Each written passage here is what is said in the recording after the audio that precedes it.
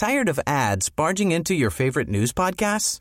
Good news. Ad-free listening is available on Amazon Music for all the music plus top podcasts included with your Prime membership.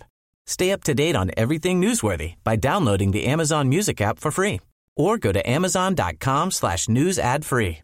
That's amazon.com/news ad free to catch up on the latest episodes without the ads. Support for Mississippi Edition comes from Mississippi State University Center for Distance Education, providing online programs and certification at the graduate and undergraduate levels. Distance at State. Even there, you're here. More information at distance.msstate.edu. Good morning. It's 8:30 on Thursday, April 19th. I'm Karen Brown, and this is Mississippi Edition on MPB Think Radio. On today's show, we'll hear from Secretary of State Delbert Hosemann as Mississippians near and far prepare to vote. Then Republican candidates are vying for leadership roles as they take the stage for primary debates. Plus, reenactors and historians from around the country are in Mississippi to channel the lives and labor of slaves. We'll tell you where to see it. And in our book club, Robert F. Kennedy, more than 50 years ago, went on a fact-finding mission in search of extreme poverty. It's the story of how he found it in the Mississippi Delta. That's all coming up. This is Mississippi Edition on MPB Think Radio.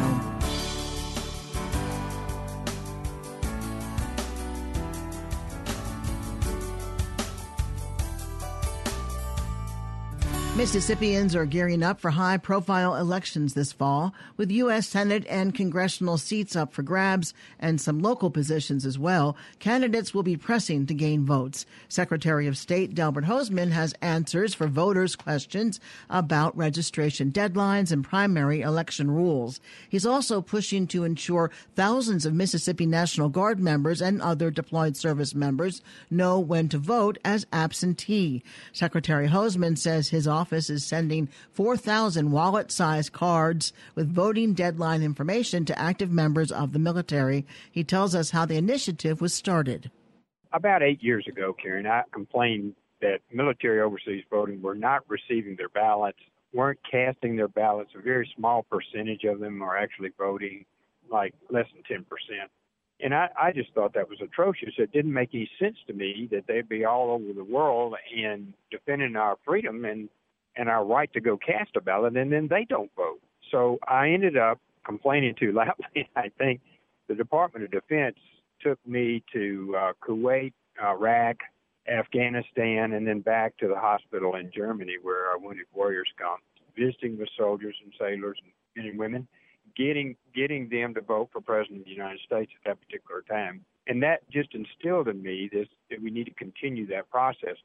A couple of weeks ago, we sent over 3,000 Mississippians to Fort Bliss and then to Kuwait, and they're going to the Syrian-Turkish border. So we are now have over 3,000 Mississippians there, and I went to those send-offs where you go to the armory and you meet with their moms and their wives and their children, and they're leaving for 14 months. And so we prepared these cards for these individuals to vote, and we gave every one of the 3,200 of them these cards. And there are others over there in addition to the 155th will be receiving these cards to cast a ballot. And then also in November, on November the 8th, we are putting a yellow ribbon on every precinct in Mississippi to remind people that they can get in their truck and go down there and spend 5 minutes to vote when there's somebody in a sand dune or a Humvee or a tank somewhere in harm's way. And I just think it's like they leave and we don't know they're gone. And when they come back, we expect them to have not faced any of the trauma of war or anything else and just to assimilate themselves again. And we just need to remember that that's very difficult and what their sacrifices are. How do they do it, the actual process of voting? Well, we're one of the leading states in that. We vote electronically. So they can get on, give their the required number. They get a ballot sent to them. You can go on Y'all Vote. They'll log in. The ballot, as if they were right there in Vicksburg or right there in Laurel, the ballot will come the same way. So they'll be able to vote for the congressman or woman of their choice, in addition to local elected officials if there are any on the ballot. The same as the precinct they would be living in before they left. They then scan that out. They sign it electronically now. We're one of the first states that allows them to sign electronically. send it back, and the circuit clerk will actually put it in the precinct just as if they walked in the door. Let's talk about the elections themselves and some of the deadlines coming up. We have the party primaries in June, and then the general election in November. Now, are the party primary elections conducted by the parties themselves? Yes, they are, and that's sometimes with mixed success.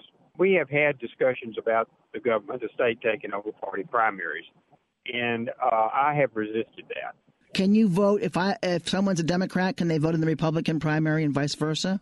You can. There's no party registration in Mississippi. You can go vote for who you want to. And then whoever wins those elections will determine who the candidates are for the November general election? That is correct. In the case of Senator Wicker's current seat, and in the case of the 4 congressmen and women, the other seat, the seat vacated by Senator Cochran, will not have a party primary, and there'll be no designation of party on the ballot in November for them. And there may well be a runoff. That special election coincides with the general election, but as you said, the general election has party affiliations, whereas the special election does not. That's correct. I see that absentee balloting begins on April 21st. Is that for the primaries in June? It is, and that applies to the overseas military and overseas voters. They get an extra 15 days. Everybody else's absentee ballots start 30 days before, or it'll start on May the 6th, actually. What are the deadlines if you want to register to vote in the primary? 30 days before the election. May 7th would be the deadline on that. And is that the same for the general election a month before? Yes, it is. Does your website have information yet about the ballots coming up, or is it too early for that?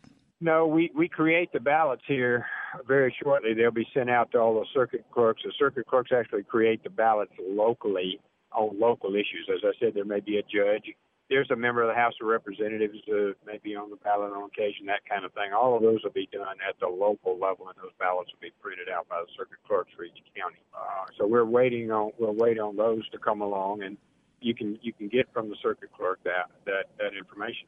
If someone's listening and they have a loved one deployed overseas, what do they need to do? Is it guaranteed that their loved one's going to get that card in the mail so they'll know what to do election-wise? Each one of them have been given the card. 3,200 of them have been given the card. That doesn't mean that they don't lose it or something happens to it. So the best way to do that is to email them and say, don't forget to vote. We want you to cast your ballot. And that right now, most of them are at Fort Bliss and will be there probably another couple of weeks, 2 or 3 weeks in their final training before shipping overseas. And you can contact them by email. They'll all have their emails going and whatnot. Tell them don't forget to vote. And if they want to get a ballot, just go to Y'all Vote at sos.ms.gov and encourage your family members to go there. And it quickly shows you how to get an absentee ballot as a serviceman or woman. Secretary of State Delbert Hosemann, thank you so much for being with us. I just want everybody to remember that freedom's not free. And there are people fighting for your freedom today and will be for the next year. Their sacrifices are ones that we ought to honor by casting a ballot. Absentee voting starts on Saturday. Ballots are due on election days, June 5th for party primaries, November 6th for the general election. Here in Mississippi, Republican candidates are on the stump this week ahead of the June 5th primary in Mississippi's 3rd Congressional District. MPB's Mark Rigsby was at a debate last night sponsored by Americans for Prosperity Mississippi. All 6 Republican candidates who hope to replace retiring Congressman Greg Harper agree on a few things. They favor repealing Obamacare, controlling federal spending, and removing government from people's everyday lives. But they don't agree on who should represent Mississippi in Congress. Madison-Rankin County District Attorney Michael Guest says he has the experience to do the job. What I try to tell people now is I have a proven record for fighting for the people of our district, and that I want to take my experience as a prosecutor and go to Washington, D.C. and fight for the people of 3rd Congressional District and fight for our principles and our values. The candidates made their best pitches to voters during the debate held at the Mississippi History and Civil Rights Museums in Jackson. State Senator Sally Doty of Brookhaven is one of 3 women in the race. I have a track record of passing good conservative legislation, and so that is why I want to make the step. And I have the skills to go and be effective for our district on day one. Whit Hughes is a former deputy director of the Mississippi Development Authority. I want to go up there and I want to make a difference on issues like jobs. Let's have a stronger economy, lower taxes, fewer regulations. Let's have immigration reform and secure the border. We've got to get control of our debt and our spending. Covington County businessman Perry Parker, businesswoman Morgan Dunn, and educator Catherine Tate also participated in the debate. Mark Rigsby, MPB News. Coming up in our book club, Robert F. Kennedy's search for extreme poverty more than 50 years ago. It's the story of how he found it in the Mississippi Delta. This is Mississippi Edition on MPB Think Radio. A pattern of sexual assault against immigration detainees by those charged with protecting them. 59% of the allegations identify an officer, so that's an ICE staffer or a contractor, as the alleged perpetrator. Investigating rampant abuse in ICE detention centers. That's next time on The Takeaway from WNYC and PRI, Public Radio International. Today at 2 on MPB Think Radio.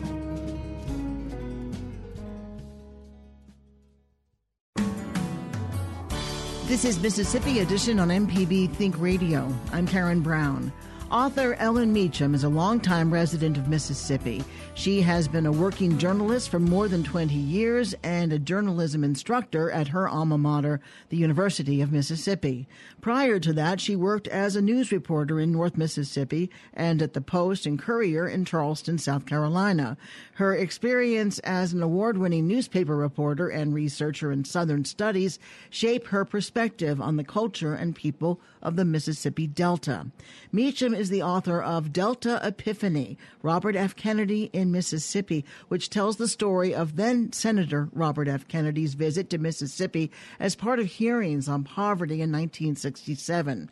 She says his experience inspired and informed his conversion to a reform-minded leader. She tells us about the origins of his mission. There was initially a hearing in Washington, and Marion Wright, who was a young NAACP lawyer, came to testify about Head Start and some other programs as one of these initial hearings. And she kind of went off topic. She answered the questions about Head Start, but she just looked at them very straightforwardly and said, people in Mississippi are hungry. They don't know how they're going to get through the winter. We don't know how we're going to feed people. Some of the changes in the farming practices meant that many of them had lost their jobs in the fields, and there was just nothing for them to do. And she said, look, they're hungry. Someone needs to do something about it. And she was very direct. So the committee decided to schedule. They were going to schedule several hearings around the country, and so they picked Mississippi as the first one. Kennedy had been a prosecutor. He was also a rich man's son who was used to people trying to manipulate him into thinking one thing or another, and he wanted to make unscheduled stops. And he would see a house or shack on the side of the road, and he'd say, let's stop here. And he would knock on the door and ask questions. He didn't just want to be led around by activists to places they only wanted him to see. Can you share the story of him and the little boy he spoke to? That was kind of the impetus, really, for the whole book. As they went from house to house in Cleveland's sort of the worst, poorest part of town, on the east side, they stopped at a home, and Kennedy had asked that the television cameras stay out and the photographers stay out, but some of the print reporters went on in. And as Marion Wright and Senator Joseph Clark, who was with him, talked to Miss Annie White, who had 6 children there, and she had a toddler and a 3-month-old baby. And then her older children were eating cornbread and rice when Kennedy came in, and Kennedy actually gave them a 50-cent piece with his brother's picture on it. And that was more money than they had ever seen. So the older kids got up and ran off to the store, and had to spend on what they wanted to spend it on. But the toddler was there, and he wasn't concerned about anything except for, just each crumb of cornbread or rice or beans that he could find. And he was just picking those crumbs off the floor and eating them. And Kennedy, whose attention was always drawn to children, he had 10 of his own at that time, he started to, as he often did, started sort of talking to the child, and he squatted down and went down to his level and was trying to get the child to respond, but the child was very listless, focused only on those crumbs. Kennedy could look at his body and see that there was evidence of malnutrition. Kennedy had a son that was almost the same age, and he could tell that there was a vast difference. And he was deeply touched and moved and concerned for this child and the other children that he saw. Was he completely shocked by what he saw? Was it a complete surprise to him? It was. I think it really was. He told one of his aides that he had seen pottery like that, but not in America. So he goes back to Washington, D.C., then what happens? For him, it was a very simple kind of equation. It's like children are hungry, American children are hungry, they don't get enough to eat, we should fix that. We're a wealthy country, we should fix that.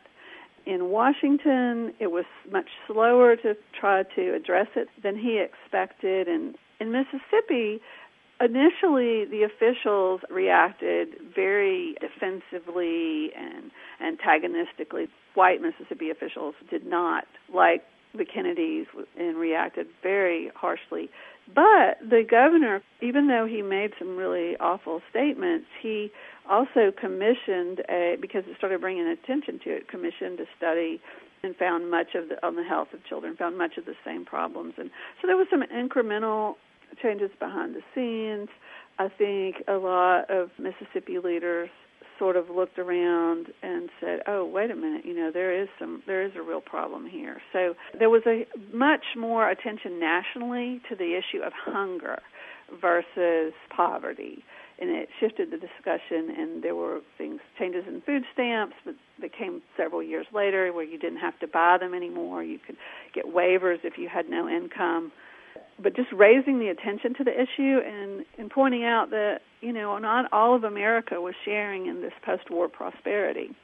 Ellen Meacham is an award-winning journalist. She teaches journalism at the University of Mississippi, and the book is called Delta Epiphany, Robert F. Kennedy in Mississippi. Ellen, thank you so much for being with us. Well, thank you so much. Glad to do it. Glad to be here. Coming up, reenactors and historians from around the country are in Mississippi to channel the lives and labor of slaves. We'll tell you where to see it.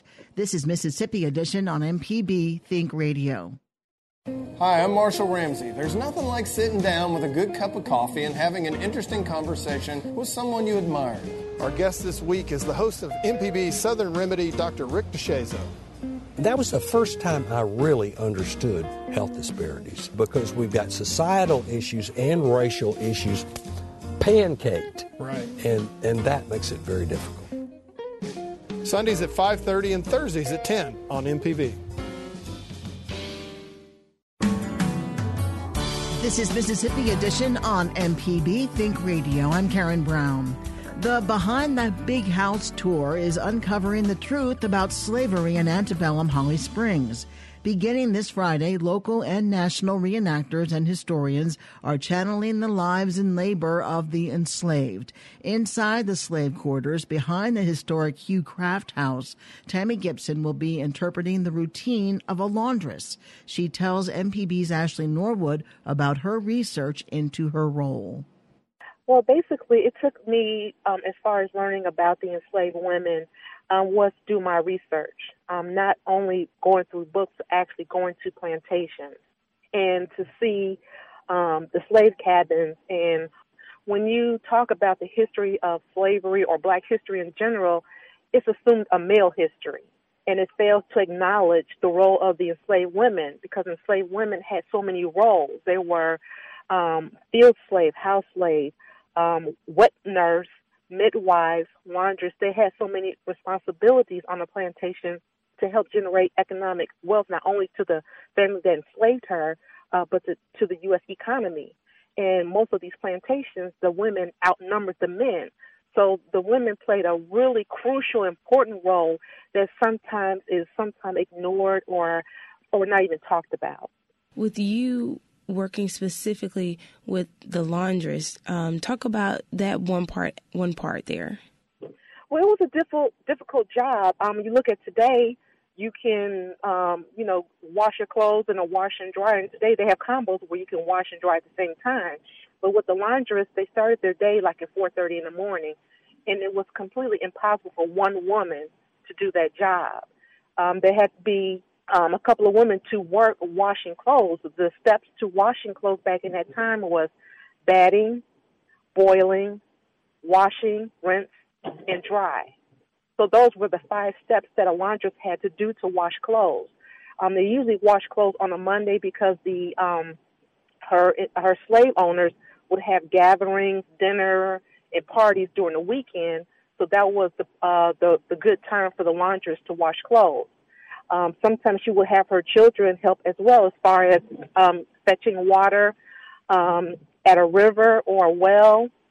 Sometimes they weren't close around, so they would have to walk a mile to the river to get water. So she would have her children go back and forth to get water to wash clothes. So this is actually a difficult task for the laundress woman to do. So why is it important to highlight the role of the laundress and also just the role that women played during that time? Why is it important to have that conversation and to interpret it for programs like the Big House today? The times I've been to the Behind the Big House, there was not really anything about women. Maybe they have done it prior to me going there, but the 3 times I've attended the Behind the Big House, didn't really see anything pertaining to the women. And I think it's really crucial and important for people to understand the roles that the enslaved women play. I mean, they played so much to that big house for it to function and for it to generate economic wealth. So it's very important. Tammy Gibson, a Black History Travelist, thank you so much for your time today. Thank you so much. Event organizers say they hope it will begin a more honest dialogue about the difficult lives of enslaved people. Chelius Carter is president of preservation group Preserve Marshall County. He tells MPB's Ashley Norwood about the tour and location. We put together the Behind the Big House program back in 2011, did the first one in 2012, with the intent as this being a pilot program, a template that was not unique to Holly Springs. Any town, community, historic site that recognizes the need for retooling their historical narrative to one that is more accurate, more complete, more inclusive, and also upon recognizing that need, they have the political will to do it, okay? And so that is what we're doing. We're offering up an option to people, visitors to Holly Springs, to learn about, this other side of the antebellum culture, the people who made that possible, okay? So tell me a little bit about the houses. How many houses are a part of the tour? And a little bit about each of them, kind of what, makes them different from one another, or how are they connected? We have in the past focused on 3 sites, and this year we're focusing on one site and doing one site thoroughly, because one comment that we got often in our evaluations was that they would like to know more about how the slave dwellings and the main house, sort of how they work together. And when you're trying to move people from one site to another, it's kind of difficult to give that sort of, I guess you might call that immersion of historic interpretation. And so our site this year that we're focusing on is the Hugh Craft House, and it's a attendant slave quarters and kitchen. And the Hugh Craft House was built in 1851, and its slave quarters and kitchen were, from all appearances, was built prior to that, probably circa 1843, to serve a house that was here before, and that was taken down when Mr. Craft came into ownership of this property in 1850 and building the house you see now. Chelius Carter, president of the Preserve Marshall County and Holly Springs Incorporated, thank you so much for your time today. No, thank you very much. More information on the program is available at preservemarshallcounty.org. Stay tuned to MPB Think Radio for a full slate of Mississippi-based programs all morning long. Coming up at 9 o'clock, it's Creature Comforts. At 10 o'clock, Season Pass. And at 11 o'clock, stay tuned for Southern Remedy Kids and Teens. If you missed part of the show today, find past episodes of this and other Think Radio programs online at mpbonline.org or by downloading the MPB Public Media app from the Apple or Google Play stores. I'm Karen Brown. Join us again tomorrow morning at 8:30 for the next Mississippi edition, only on MPB Think Radio.